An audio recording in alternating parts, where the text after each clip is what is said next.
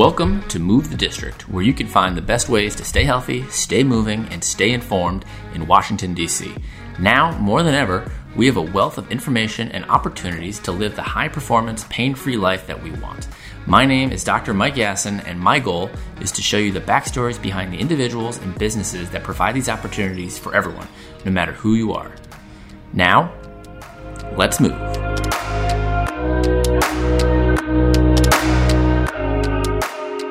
Move the District is sponsored by Big League Performance and Rehab. At Big League Performance and Rehab, we help active adults stay that way, pain-free and active during the sports and activities that they love for life. We do this by working on 4 different areas. That's movement, nutrition, stress management, and sleep. When we optimize these 4 areas, you feel better, you move better, and you live better. Head to bigleagueperformanceandrehab.com to see how we can help you stay active for life.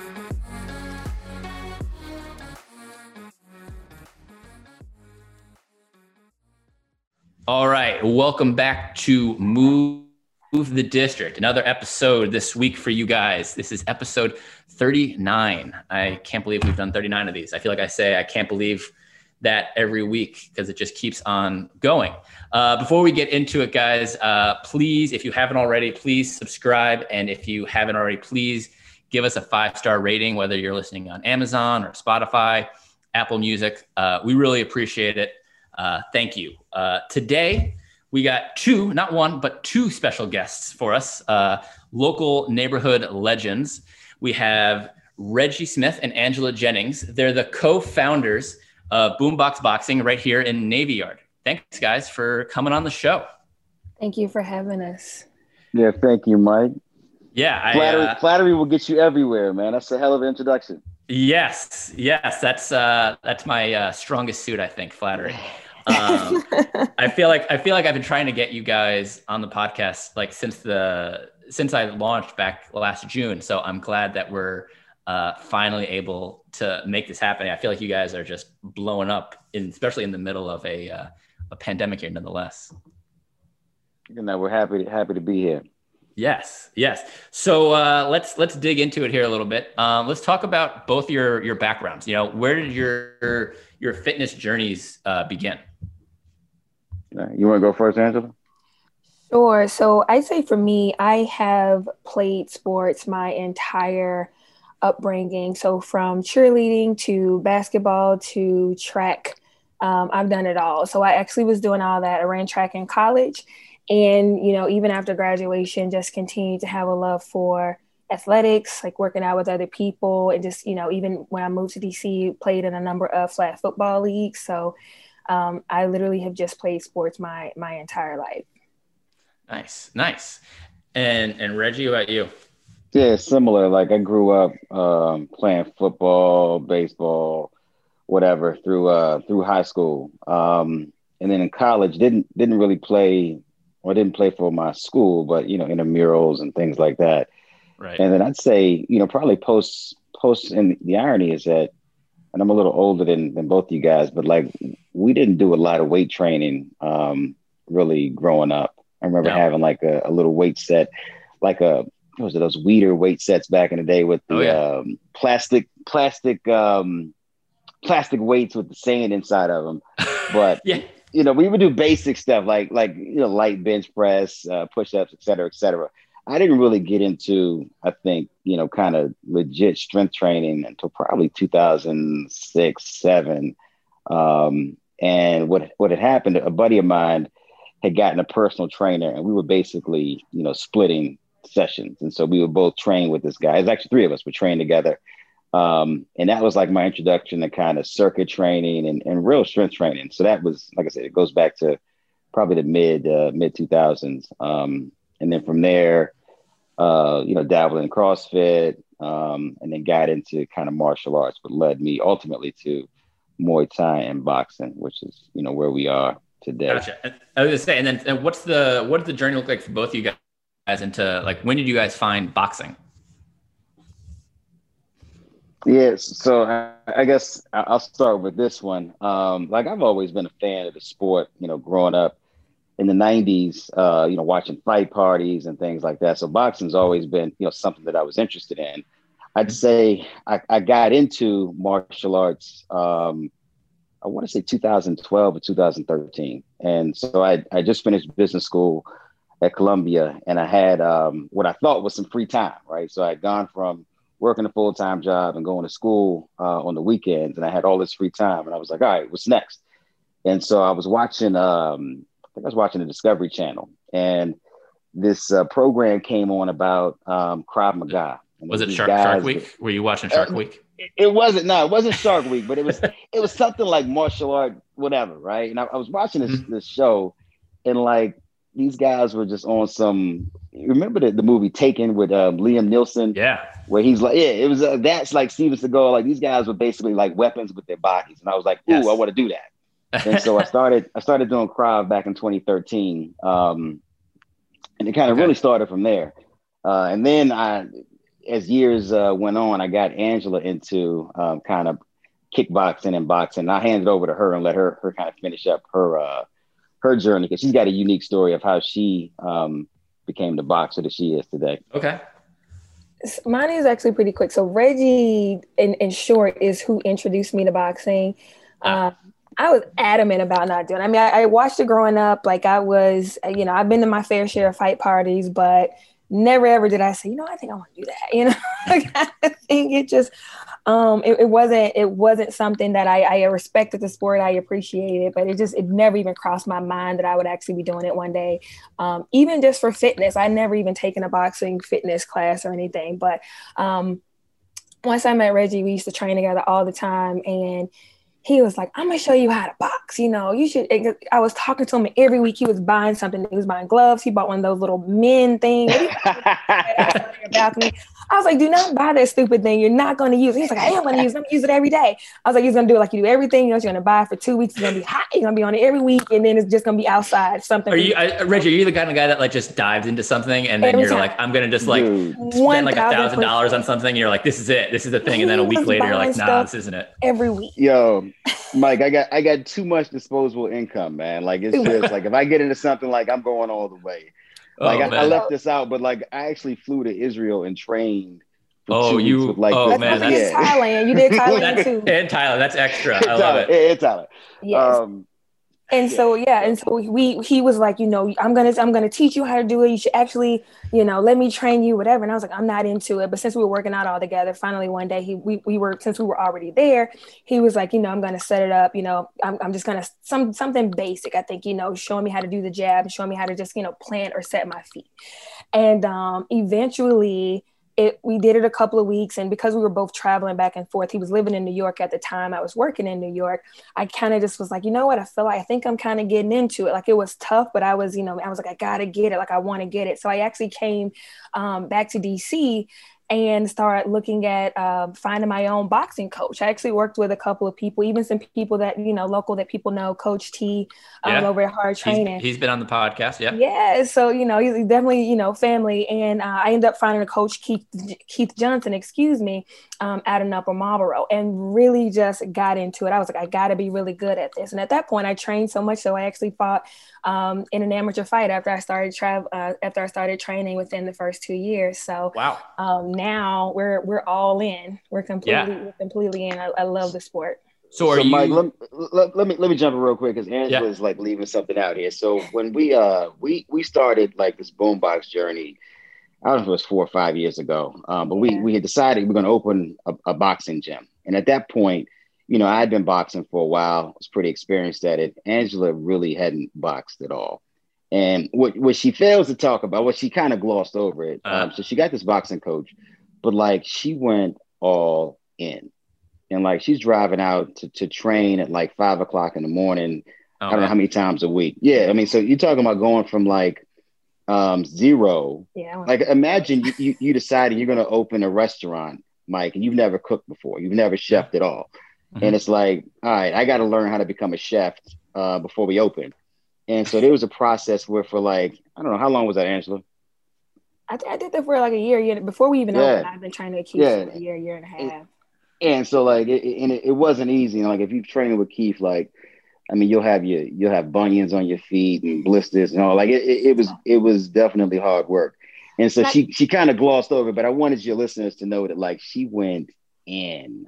you know, Yeah. getting up early, going out there training, coming back, and then doing her job, and basically learned how to box in a fairly short period of time. Yeah, I was there. I think, Mike, it was super important for me though, because I think for me as a woman with a male partner in a sport like boxing, it was important for me to just also have that credibility. So not only did I fall in love with the sport, but in working, you know, and having this male partner, and he was already really, really good. I just kind of wanted to seriously be, you know, to be taken seriously. And I was really adamant about, you know, like doubling down, you know, making sure I understood the science and understood the craft. And so for me, I was like, they're going to take me seriously. Like, I'm going to learn this sport. I was gonna say, how important do you think it is to walk the walk and also talk the talk? It's a good question. So here's the deal. I think there are a lot of people out here who don't, and I think they do fine. I'm not comfortable getting up in front of people and holding myself up as something that I'm not. And I think Angela's the same way. And so could we have probably gotten up there and faked it? Maybe, you know, but I think people appreciate our authenticity and our knowledge. And so it's not just, you know, boxing right now is super hot and you know, you got a lot of folks that just get into it, you know, kind of riding that wave. That's not us. Like we live it and we love it. Right. And it's not just a trend. But so, yeah, to answer your question, you probably could get by. And there's a lot of, you know, I don't want to call them imposters, but people that are just doing it because it's hot right now. But, you know, that ain't us. Right. Yeah, I think there is a certain degree where, like, you need to know what you're talking about, especially with boxing. Because I think boxing it's not just, you know, another kind of fitness. I mean, it is a fitness activity, I guess, but it's a sport. That's the thing. And like, there's so much more, like you alluded to before, Angela, you know, it's a craft. There's a craft to it. And I think that, you know, plays an important part in what you guys do. Right. Yeah. Yeah, absolutely. And then now you guys, obviously I feel like you guys have probably told this story a million times. You guys met through a dating app, correct? It's Reggie's favorite story to tell. Reggie's favorite story to tell. So, Mike, I'm minding my business on Tinder. Not a care in the world. Not a care in the world. I get this super like coming through, like so-and-so just super liked you. And so I super liked, not just liked. Super liked. Super. Mike, let's be clear. That was not even a feature on Tinder at that point in time. Wow. It's been a while since I've been on Tinder, but yeah, that's okay. All right. Hey. It's not true, Mike. Let me just maybe your finger slipped. I don't know. It's no, I don't remember if it was a super like or not, but no, we matched on Tinder, and like the it's so like random because like she said, I lived in New York, she lived in DC. She happened to be in New York, I guess, working, and so she's in a city, fires up Tinder or whatever. So she was in my zone, and we you know. Fired up Tinder. I used to say this. I used to have a joke. I was like, wheels down, Tinder up. As soon as I land, I fire up my Tinder and see what's going on. Yeah. Hey, but anyway, I was a single guy. Don't worry. I feel you on that one. So look, it was wheels down, Tinder up, and we matched. And I don't know. I don't think we spoke immediately because you know, back then I had a large queue of Tinder matches, and so I had to get around to them. I'm sure she did. He was a mess, Mike. You have no idea. No, but the funny thing, our first conversation on Tinder, the irony of it is that I was actually on my way to a fight in Vegas. You were on your way to a fight in Vegas. Wow. Yes. It was meant to be from the second you guys met. Listen, so she and she'll tell you, I think her girlfriend actually messaged me initially. It was like, hey, you know, what are you doing? Yada, yada, yada. And I was like, yo, I'm pissed. I just missed my flight to Vegas. I had ringside tickets to the Mayweather fight. Did you though? Did you? I did. I had the ringside tickets and I missed my flight. And so it kind of started. Was that Mayweather Pacquiao? Which Mayweather fight was that? That was Mayweather Canelo. Oh, okay. Yeah. And so she was like, "Oh, this dude out here trying to flex on me, I talking was about like, his who ringside cares? I private was jet." over it. I like rolled my eyes. He was like, I missed my flight. So now I'm just going out there to watch the fight and I'm turning around. I got to turn right back around 24 hours later. I was like, oh God. So what, and I was like, this guy, I'm telling my homegirl, I was like, dude, this one right here is a mess. Like, skip, like, go to the next. But literally, our first conversation was about boxing and Reggie flexing and being extra the way he is right today. Wait, he is. Whatever. No, but so and from there, like we just got into this pattern of just like talking all the time. It was from the very beginning, it was like a brother, like a sibling rivalry type witty banter. And we met up in person. There was no love connection, but like there was a friendship connection, and we found that we had a ton in common in terms of like fitness and things like that. So we would just work out together right. a lot. She introduced me to track. I introduced her to boxing. There you go. Who's faster? Oh gosh. So I am faster than Reggie. Angela, what events did you run? What were your events? I ran the 4x1, the 4x4, the 200, and the open 4. Okay. So 100 meters. I line you two up at the line. Who's winning? I'm gonna beat Reggie. He won one time. He's sticking to that like 10 years later. He beat one time. He was scared to even race me. Can you want to tell that part? He literally was like, I was like, hold on. So Mike, it's funny you asked this question, and it's even funnier that she said she's faster. So he beat me one time. Early on in our relationship, friendship, she had mentioned she ran track, and I was like, "Ooh, I want to race you because I just want to see where I'm at." You know what I mean? Like if this is what you do, I want to see where I'm at. And so we go out to, we were at this track in Williamsburg, New York. And we get out there. And like she said, I was kind of like, I didn't run track, right? So the idea of running 100 meters was just like too much for me. I was like, I can't do 100 meters. I'm a gas out, but I can do 50. So we line up. And there's actually another little girl out there on the track. And so all three of us line up. It's me, Angela, and like this 5-year-old girl, right? And we line up out there. Did she have any connection here, or she had no connection? She had no connection. She just saw us running, and she was like, "Ooh, I want to get involved." And so it's the three of us. We line up out there, and boom, we're off. And I smoked both of them. Damn, I thought you were going to say the 5-year-old one. That's where I thought that was. Well, the 5-year-old beat Angela, say she beat me. Both of them. or you were going to say the 5-year-old, or like someone ran over the 5-year-old. I thought that was where that was going. No. He's just Reggie is a good storyteller, and he loves a good story, whether it's true or not. So he's been telling this for years. I just let him have it. So was that the only time you guys have raced? No redemption story here? I think so.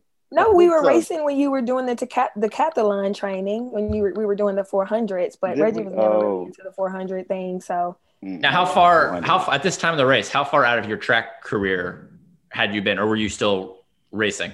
Oh, no. I mean, this was, I probably hadn't been running in like 6 or 7 years. Okay. So, Okay. Yeah, I was fresh out. It reminds me of my sister. She was a Division I golfer, and I don't think she listens to this, so I can talk about her a little bit. But she was, I love the girl, but she was not a very good athlete growing up. And she tried softball, basketball, soccer. I mean, she tried it all. And then you put a golf club in her hand, and all of a sudden she just would, smack the shit out of the ball. And she ended up becoming a Division I athlete. And so to this day, I will admit this, I still have not played a round of golf with her because I know I'll probably lose, and I just can't face that. I can't face that. Although maybe now at this point, because it's been a few years since she graduated, so maybe now at this point, maybe I could give her a run for her money.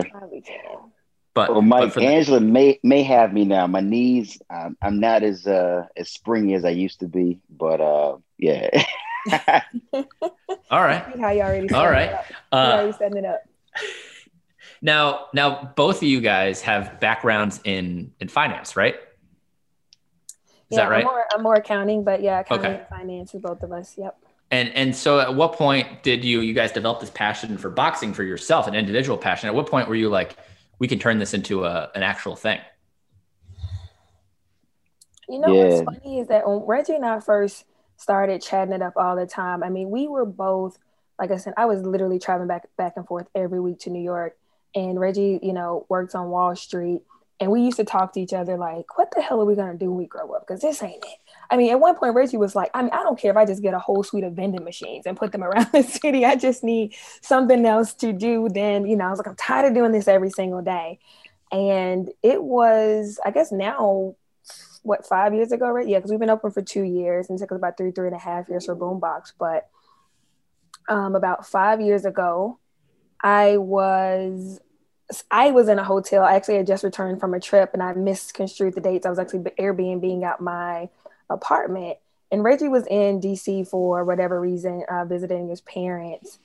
And it was one of those times where, and if you know Mike, and we'll probably talk about this, but Reggie is full of big ideas, right?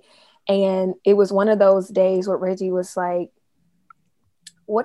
how would you feel about opening up a kickboxing studio? And Reggie at that point in time was started doing kickboxing for like cardio. He was running in the summer, it got cold. He had a place right outside of his house. And he started doing it. So he actually is the one who kind of originally kind of threw it out there. He throws out a lot of things all the time, but this is one of those things where we both kind of pause, like, I'm like, for real, you know, yeah, let's think about it. And Reggie, kind of, how did you, like, what made you throw that one out there that time? You throw out a lot, but where did that one come from? So like Angela said, there's a I think you're from New York, Mike. There's a kickboxing franchise called CKO. It's based in Jersey. You see them all over New York. And one had opened up across the street from my apartment in Brooklyn. And I had joined and over time got to know the owners there. There's three women own the location. And, you know, I had seen how people loved it and how like regular folks were coming in here every day, kickboxing, boxing, or whatever, and like letting out frustration and just feeling good. And so that kind of opened my eyes up as well. There's demand for this. And then, you know, having an inside relationship with the owners, I got to see the economic model. And I'm like, oh, snap, like this actually is a decent business if you can get some scale to it. And so that, you know, kind of opened up my eyes. Like Angela said, like I look at companies in my day job all the time, and I'm always looking at like, you know, cash flow and things like that. And I'm like, wow, this is a business that generates substantial cash flows with fairly low, you know, capital intensity. And so that's what you want in an investment. And so that's what kind of triggered it. And then from there, it was just, you know, let's think about it. And we started, and you may ask about this, but initially we looked at franchises. And so we looked at Title Box and we looked at CKO and ultimately decided that, you know, we'd be better off just taking what we would have spent on a franchise fee and investing it in ourselves and in our own name and in our own brand and kind of building from there. And that's how you got Boombox instead of, you know, the next Title location or something like that in the city. I think that's great. Cause I mean, I'm all about investing in yourself and taking your own, you know, creativity and, you know, making something of it. I think that's awesome. Now I feel like with every partnership, like, you know, there's always kind of like, when you're looking for a partner, like they have to complement each other pretty well. And you know, from what it sounds like, Reggie's the big idea guy, and then Angela is like the nuts and bolts. Is that about accurate, or how would you guys describe your working relationship? Yeah, I think. Yeah, go ahead. I was gonna say, I think that's a great high level summary. Yeah, very simple. Some more detail. Yeah, no, that's it. Mike, I mean, if you want to kind of keep it very simple, but that's kind of usually our balance, which sometimes gets us way out of balance, but honestly, it's literally the way we work. And it's the way we were friends when we first met. And I'm always like, Reggie, get back up, like, stop doing that. Like, you don't need that. He's like, but I'm telling you, it's going to work. And for us, like you said, it kind of started off real sister and brother. And that's literally how it was. Like, Reggie's like, I got an idea. I tell him, just hear me out. I got an idea. But then that's literally kind of how we work right now. And I'm very much, you know, like you said, nuts and bolts, like process and okay, that actually sounds good. And this is how I think we can make it work, you know, kind of thing. And so a lot of, you know, generally how we operate, I would say, I mean, of course we just have different strengths. We have different areas where like the other person just gets it. Like they, you know what, you got that. And sometimes we don't even have to ask each other like who's going to own this or who's going to do it, because now we just know like that's your thing, and we don't have to say, hey, you're going to do that, you're going to, you know, the other person's going to do that. We just kind of know.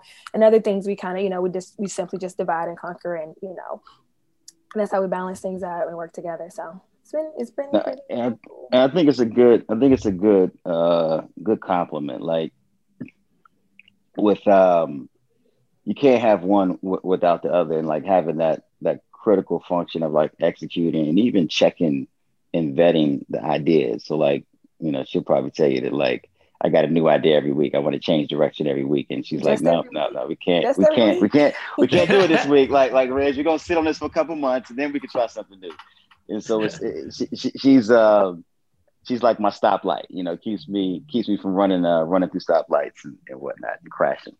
Right. I hear you on that one. Yeah. It's nice to have, and I think it's also nice to have someone to go through this with. Because I think, you know, when you're kind of out on an island by yourself, it can kind of get a little lonely, I guess is the right word. And having a teammate, having a partner, I think makes it a little bit more bearable. I'm sure. That's actually a thing, man. They talk about that where like executives of companies can oftentimes feel isolated because there's nobody that they can really relate to at the company. And so having a partner at that level that's going through this and experiencing it from the same perspective at the same level, I think is helpful. Yeah. I know for myself, you know, for, you know, Big League, we've been around for 3.5 years, and, you know, the first year and a half, it was just me. And, you know, only in the last 7 months here, we've, you know, brought on another PT.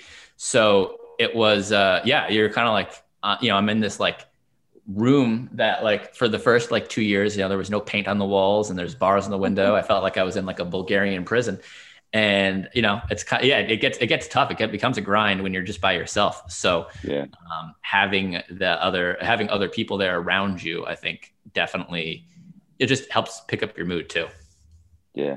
The other thing, man, and you probably, I'm sure you've experienced this, but like I had no idea everything that would go into running a business. And like you may think of 10 things you'll be doing, but there's really probably 30 things. Hey man, like, you went to Columbia. You went to Columbia. They didn't teach you that at Columbia? No, well, not at this level, man. Like, you know, I've worked in big organizations, and so there's a lot of stuff that happens in the background that keeps things going that you don't even appreciate. It just happens. And so, like, when you're in a small business, like, they don't just happen. You got to do them. You got to do them. And it's hard to. I mean, I couldn't imagine doing all of those things by myself. You know, like it's just too much. The little things. The little things. No. It just add up, like, you know, shoveling snow at, you know, 5 a.m. The things like that. It's so funny you say that. There's so many little things. I remember when you first started, and as you know, Mike, as a small business owner, like, you know that you don't have a lot of outsourcing you can do, right? Everything, like you said, we kind of have to do it. But then also I was telling Reggie, I was like, you know, we still have to get people. We still have to kind of try to build a team, because I remember at the beginning, Reggie would be like, you know, I could just do that. I could just do that. We could just do that. I could just do that. I said, well, Reggie, every small thing that you could just do, eventually it's going to become way too much. And you're not going to even be able to do the one thing that you're actually here to do. And kind of to his point, where he was going to realize so many things. And I was like, yeah, you can do it. You can take this on. But if you take this on, now eventually you're 100 pounds heavier. And now you're not executing either one of those things well. And so again, just kind of having partners and just us having each other to kind of talk to, bounce stuff off on. I mean, you know, no one else is replying to you at 6 o'clock in the morning, right? And so when something's coming up, even something's breaking down, or you just thought of something, you know, we're the two, you know, on the phone in the morning and at night, and it's, you know, it's coming to it. Or when something goes crazy, like, you know, I mean, we know right now we're all in the middle of COVID, having someone that, you know, hunker down with and get on the phone and say, okay, now what's next? And so, yeah, having a partner to go through just all of these things with is I really still, again, can't imagine doing it by myself. Yeah, it's part of the reason why we have Slack now, is so that I don't send text messages at like 4 a.m. Just like, did you call this person yesterday? You know, and it's like 4 a.m. I'm like, you know what? Maybe I'll just put it on the Slack, and this way they can answer. We'll probably reply anyway. That's true. You know, exactly. You guys can go back and forth. Yeah, exactly. And that kind of brings me to the next question is, so you guys have this passion, you guys love boxing, and you're like, we're going to make a boxing gym. It's simple as that, right? You just go right to that and then you just open up. I mean, what were the next steps in terms of like, figuring out like Boombox? Yeah, it was 3.5 years of simple, Mike. That's what it was. Yeah. Go ahead, Reggie. Now we did like, so when we decided this is what we were going to do, like I still was in New York and she was in DC. So she traveled a lot for work and I just traveled in general. And so like, we just made it a point that we would try to visit as many different boxing gyms, kickboxing gyms as possible, just to kind of get a sense for, what's out there, how are people doing things, how are clients and customers responding to things. And like we did, probably 2 years of just straight up, like just research and recon work going around. We flew to London for a week because believe it or not, boxing culture and boxing fitness culture is really big in London. Oh yeah. And so we went out there and just hit different gyms and saw different concepts. So there was a lot of that to kind of shape in our mind what this would look like. Then we started the process of actually like training coaches. It's funny. I remember we met you. I want to say one of our first or second like pretty indoor, early on like class. Yeah, we did a Lululemon. class exactly right. And so we did a class at Lululemon. I think you had done a session before that. And this was back in 2019. 1999. Right. No, it feels like it that long ago. Yeah, no. So that was COVID has slowed everything down. So that 2018 feels like it was like 10 years ago. Mm-hmm. Yeah. I'll let Angela talk about like, from all right, now we've got this concept and the training of the coaches and all that jazz and how that kind of went down. So now you guys are both DC natives, right? No, I am from Memphis, Tennessee. You're from Tennessee. Okay. Tennessee. Okay. Yeah, gotcha. I'm from here, but I lived in New York, and so I moved back here to do Boombox. But yes, Angela, talk about like and so the thing is we had never taught classes before we opened, and so like there was a whole process of that, and so she'll fill you in on. Let's hear that. Yeah, so even before that, I mean, even thinking about kind of how we even found a location, took us 2 years to find a location. Mike, Reggie was in New York, I was in DC, meeting with the broker, FaceTiming him into different locations to see if we actually liked it. And if he we would pick like 2 or 3. So he would come down in a weekend or 2 and we would actually look at the locations together that we thought were actually worth looking at. So that was interesting. And from there, it was, okay, now how do we find someone who, from a coaching perspective, understanding that Reggie and I have no background in fitness. We don't have this big following, neither one of us are personal trainers, but now I need to go out to find these either, friends or total strangers and say, hey, I want to open up the gym. Do you want to come and audition to coach for us? Like, not only do you want to coach for us, you want to audition to coach for this concept you've never heard of before. Right. And, this thing that we're building from scratch. And so we were out there. We were on Instagram looking for trainers.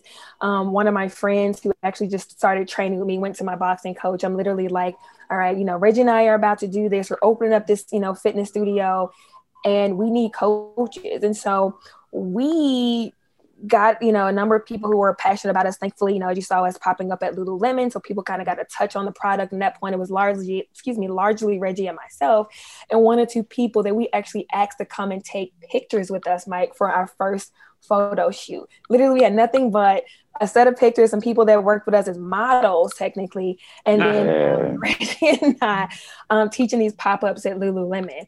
But that really afforded us a little bit of credibility to get people to come and audition for us. And we were over in a warehouse right now. It's called 52 O Street. And literally working out in a hollow kind of warehouse building, teaching ourselves and training ourselves on how to coach a fitness class with was that with Coach T? Is that his like, he has like a warehouse? No. This is actually it's a art studio space for like photographers. And so they had some space that they subleased to us a couple of times a week. And and so I think one of the things that helped us, early on, we knew that we were going to kind of integrate music. And so when we started doing these classes, and this had never been done before, certainly not in DC, but like we really integrated music into the class. And so like people were boxing and punching and moving to the beat of music. And like nobody had ever seen that before. And I think people fell in love with it. And, you know, if it had just been regular boxing, I don't know if it would have taken off the way it has. But that, I think the music element of it, one, made people want to come do it, but also two, it helped us attract coaches because it was something different. And it was fun, you know? Right. Yeah. It's definitely a different concept than like your average boxing class, right? You add the music component to it, and you're on the beat. And for me, who doesn't particularly have a good sense of rhythm, it, you know, just makes me look like a fool sometimes, but it's fun though. That's the thing, is that it's fun. And, it gets people to, you know, more engaged, I think. Absolutely. Like it's and not to like you hear it and you think it's kind of like gimmicky, but the reality is that you actually, it's easier for me to teach you how to box with music than without music. And like, you know, I sit in class and I watch people that I haven't even worked with independently or individually. And like after like 3 or 4 classes, like they're actually punching and moving better. And like they're putting together combinations that they wouldn't be able to do. And I've seen regular, you know, boxing classes on heavy bags, they wouldn't be able to do without the music. And so it actually serves a purpose beyond just it being cool and fun. Right. Now, is there a certain type of music that works better? Is there like a certain like BPM? Is there like, you know, is there like anything in particular, or is it just music? You want to go, Angela?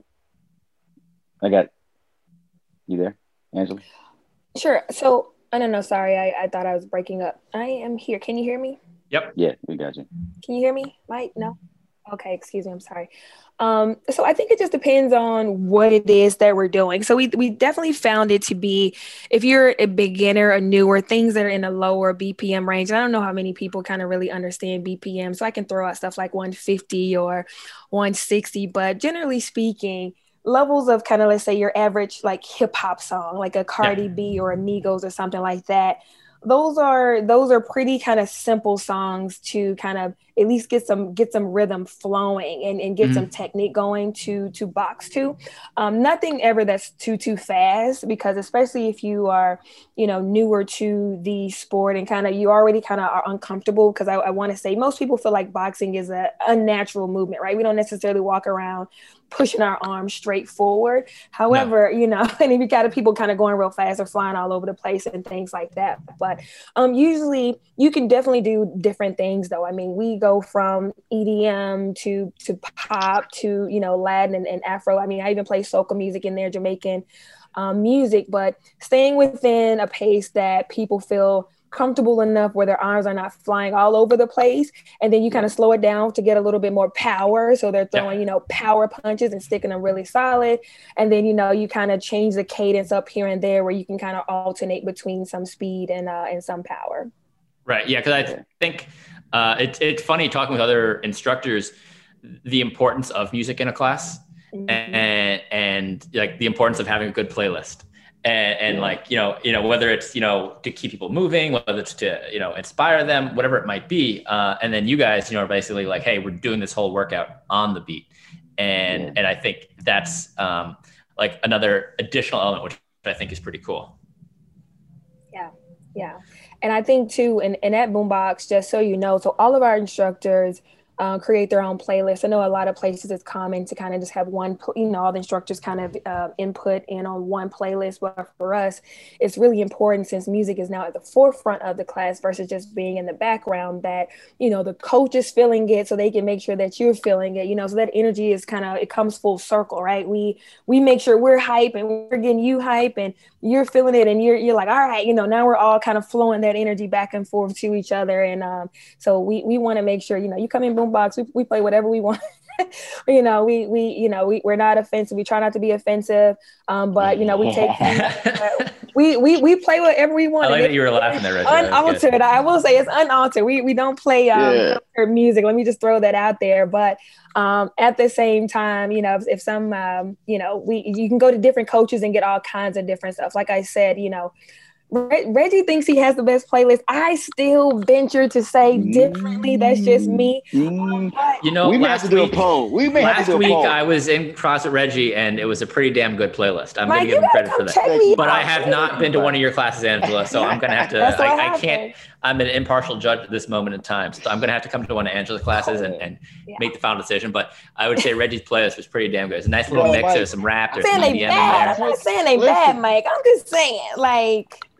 Mike, I take it serious. Like, you would think I was a legit DJ. Like, the way, like, I'm just a playlist guy, but like I'm up there. I think I'm like actually DJing a party, right? It's serious. That's what it is. Yeah. Yeah. You got to get like some CDJs in there and start like actually like DJing in the classes. I think that's like the next step. That was that was something before that was COVID. We were getting there. We were so close to get like an actual in-house DJ. That would be pretty fun. Yes. Mm-hmm. Once we can kind of get our capacity back up, and things are starting to open back up again. Like we're definitely getting back to some of the things that we wanted to introduce before we had to shut down as a result of COVID, and that was definitely one of them. Right. Yeah. No. I mean, it's a frustrating thing for sure. I want to go back to the idea of like community, and like you guys started, like you said, started from nothing, and you've built a community, nonetheless in the middle of the pandemic. Talk a little bit about, what went into that through the Lululemon workouts and then, progressing to, your space now. Yeah. I mean, that was, I mean, if you look at kind of our business plan and our, we kind of wrote out what we envisioned and what we wanted. And so community was the big thing that we were driving for. And it kind of happened, I think, organically. Like one of the, in the design of the space, like we wanted to make it a place where that even when you weren't in class, like the lobby area felt comfortable where you could just kind of hang out. And we wanted to make it inviting. So we got music playing out there. And what we found was that people, after classes, after that big sweat and that big push, liked just kind of hanging out and bond. Like you bond in class, and then on the outside, you also bond just kind of hanging around and talking and taking in the music and laughing and joking. Like Saturdays at Boombox are crazy, man. It's just, yeah. I love it. It's hard to describe. Go ahead, Angela. What were you going to add? I was just going to add on what Reggie said. I think one of the things we wrote down community, and one of the words that Reggie used really early on when we were working on this was like tribe, right?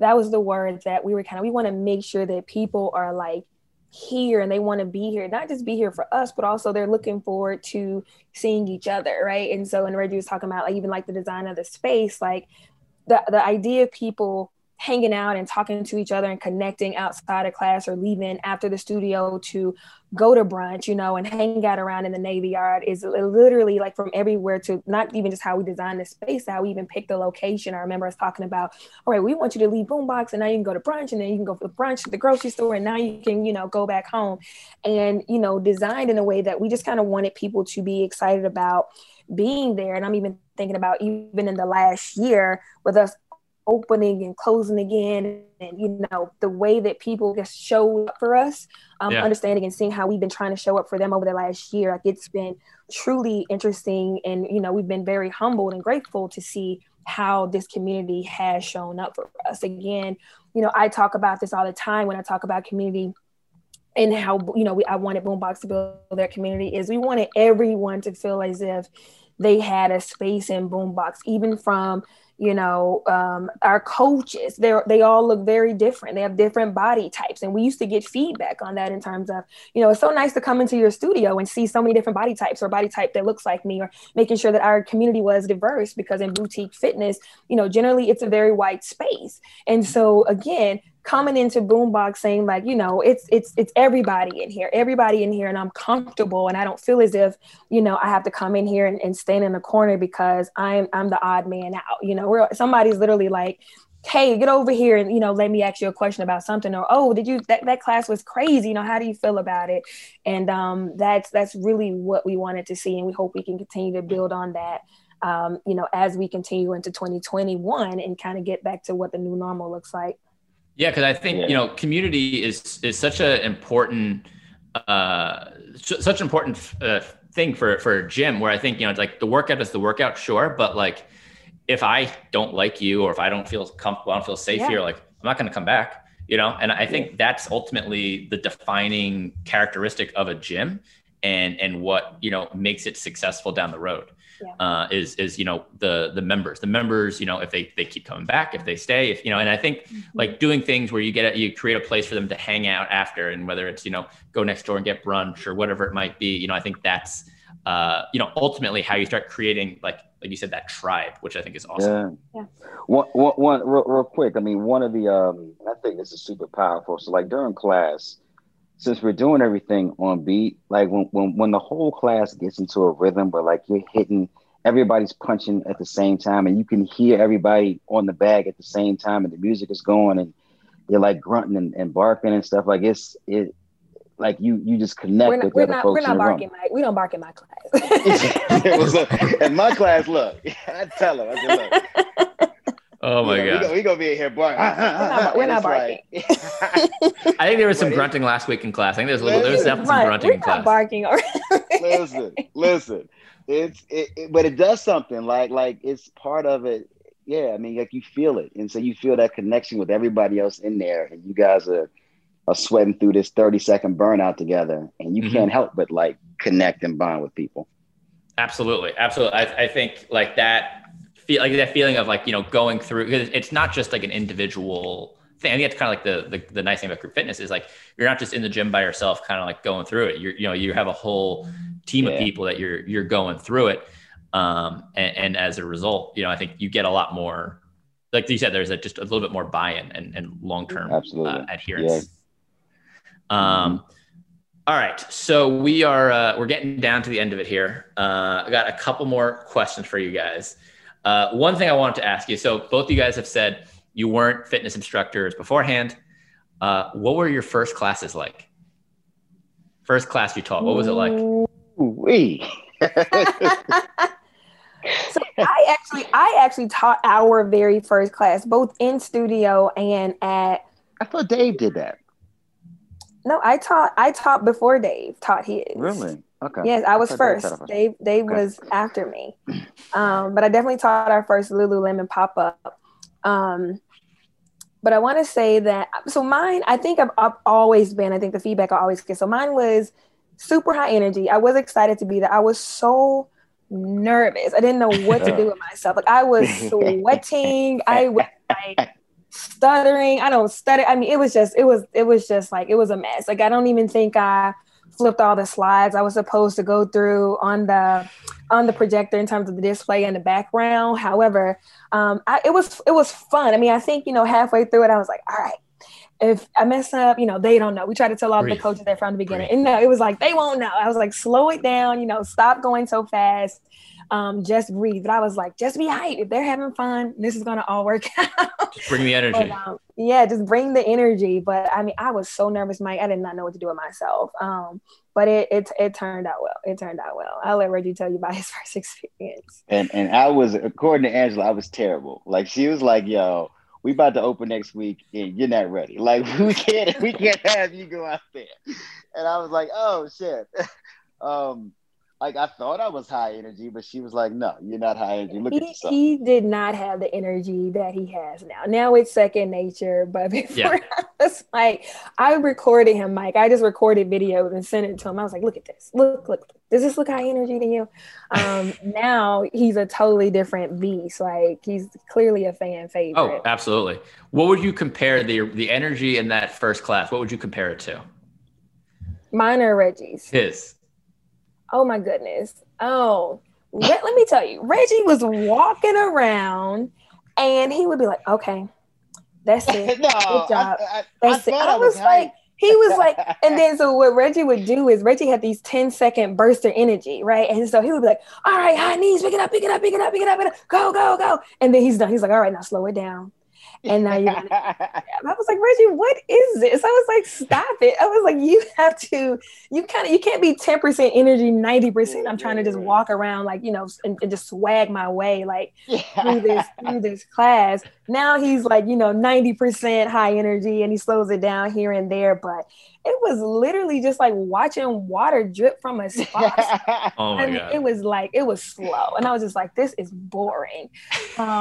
He took the now feedback. I think I'm a rapper up there. You can't tell me I'm not. Oh yeah, you were jumping around like you were performing. Oh, he Absolutely. thinks he's straight. The way the hat is tilted, I guess so he's not taking his shirt off right now. But I guess we'll get back to that in a second. Oh now my you God. can't tell him nothing. What have you guys done to become better coaches? I would say, I mean, I know we're crazy busy right now, but I think we still go to other classes here and there. Like we engage and go and support some of our other, fitness coaches around the city, just seeing what other people are doing.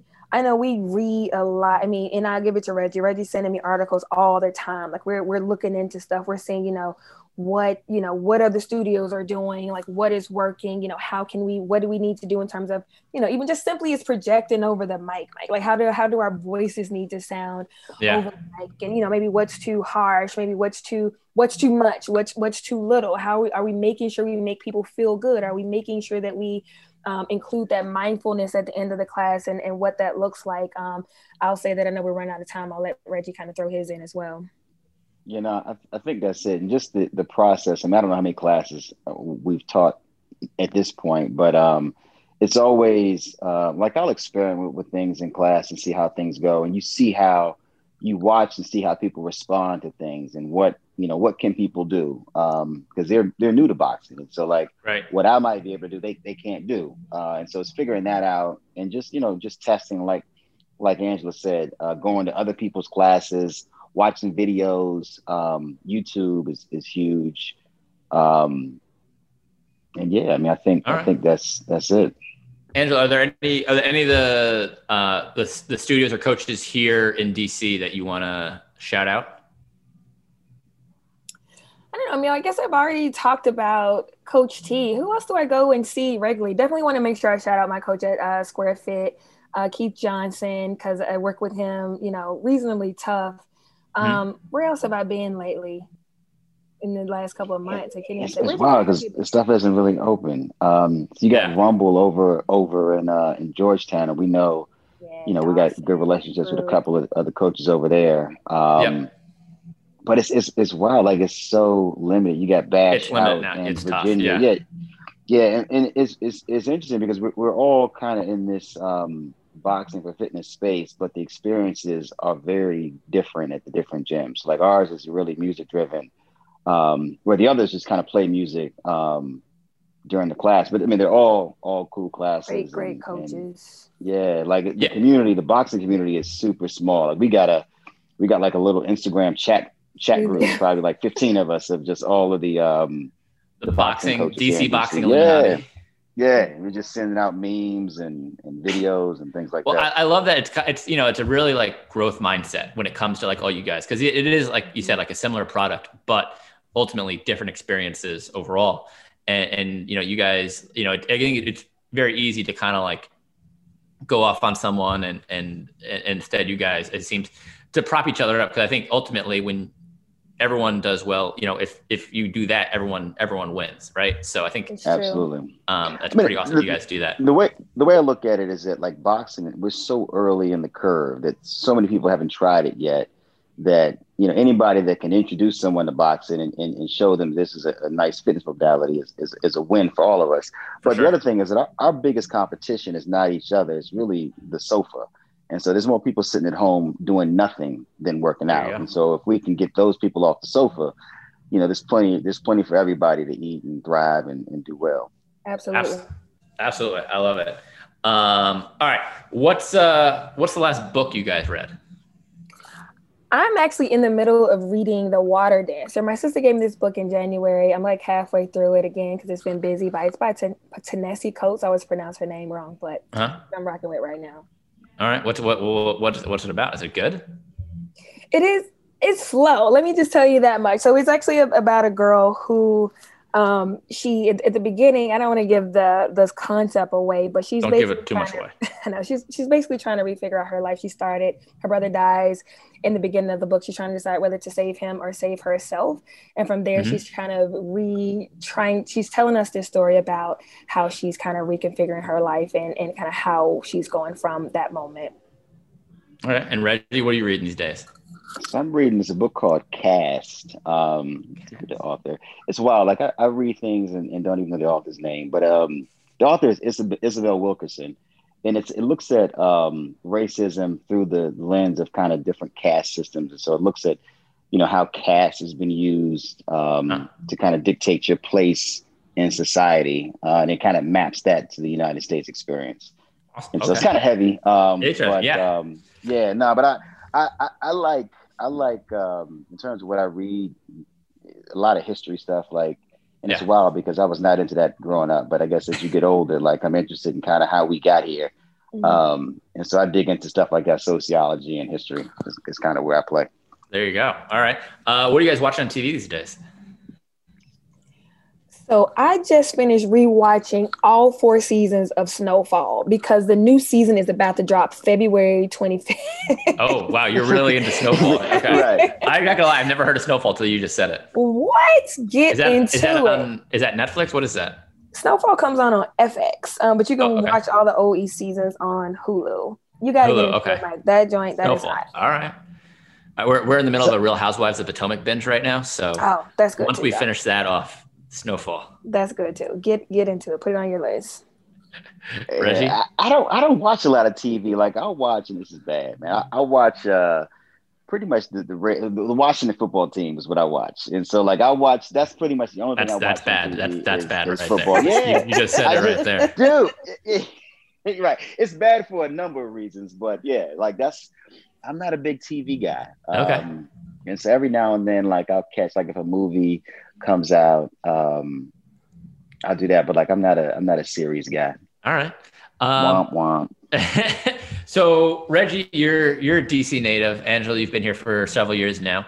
What's one thing that everybody needs to experience in the city here? That's besides Boombox, right? Obviously, besides Boombox. Obviously, Boombox is number one. Can't say Boombox, and you can't say going to the mall and doing all the touristy crap. Okay. Something unique. Well, I'm gonna talk right from my heart here. All right. Okay. So I'm a big sweets guy. Love cupcakes, love cookies. If you come to DC, you got to go to Baked and Wired in Georgetown. They got the best cupcakes, period, in the city. There you go. Baked and Wired. That's coming from a fitness guy. Well, I feel like it's kind of controversial with Georgetown Cupcake, Baked and Wired. I think Sprinkles is in the mix too. The Georgetown cupcake scene is hot. It's almost like the DC boxing scene. It is right. It is all about. You guys just need your own reality show. Go ahead, Angela. I was gonna say it's tough for me. I don't think I have one.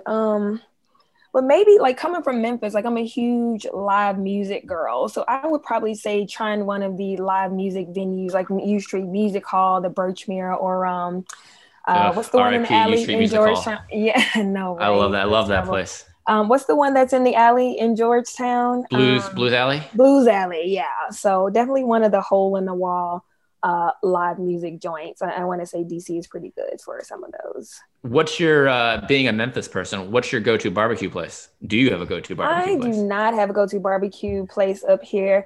You know what? But I'm lying because all the time I go to, oh my God, I can't believe I just forgot. It's right up here on Florida. And I go to it all the time. You know exactly which one I'm talking about, Reggie. And I can't believe I just drew a blank. On Florida. It's Florida and 2nd Northwest. Florida Avenue Grill? No. No. Oh gosh, it's not Florida Avenue Grill. It's Jesus Christ. I know exactly what you're talking about. I just can't even think about it. I'm looking at it right now. Let me think. Hold on. Give me 2 seconds, Mike, because I know D-City Smokehouse. Boom. That's it. Okay. D-City Smokehouse. That's my jam. Those smoked wings, bomb. Legit. All right. Good to know. Yeah. Megan, my girlfriend, she used to live right around the corner. She moved right as they had opened up, so we never got a chance to experience it. It is so good. They have like a a pepper jack mac and cheese. They're baked. I mean, everything is good. They're so good. Reggie, what's your go-to place to eat? Since we know Angela's. So, and I haven't really been here since the pandemic, but like I love pre-COVID. Give me a pre-COVID spot. Yeah, I love a good hamburger. And Capital Burger on 7th Street. Controversial take. Controversial take. We had a debate last week on the show about the best burger in DC. Who'd you say? I think it's Capital Burger. And you're saying Capital Burger. Okay, I haven't had Capital Burger, to be honest with you. We're a pro salt line podcast here. The burger at the salt line local is my number one burger in DC. Now I got to go back and try the burger at Salt Line because I don't know if I've had it. It's the best one in DC, hands down. I'm always you say that, Mike. I got to check that out. I usually get the lobster. The lobster roll is always great too. I mean, everything there is good. It's my favorite. It's my favorite restaurant in DC. But the burger is the number one thing on the menu. Really? Yes. I got to add that. All right. We are out of time officially. If people want to find you guys, they want to connect with Boombox, where can they find you guys on the interwebs? On the internet, you can find us at www.boombox-boxing.com. And on Instagram, find us at boombox_boxing. Come and check us out. Oh, and right now we have a $39 deal going on, a 1-week punch pass. You can come box for an entire week. You get free gloves, free reps, all the jams, 1 full week. Bam. And you guys are in Navy Yard right across from National Stadium. Yes. There you have it. All right. Come see us. Thank you guys for coming on, and I'll definitely be seeing you guys in the studio soon. Awesome. Thanks, Mike. Good talking to you, man. Thank you so much for listening to Move the District today. If you want to find out more about our guests or about Big League Performance and Rehab and how we can help you continue to be active and pain-free, head over to bigleagueperformanceandrehab.com to learn more. Thanks, and until next time, keep moving, DC.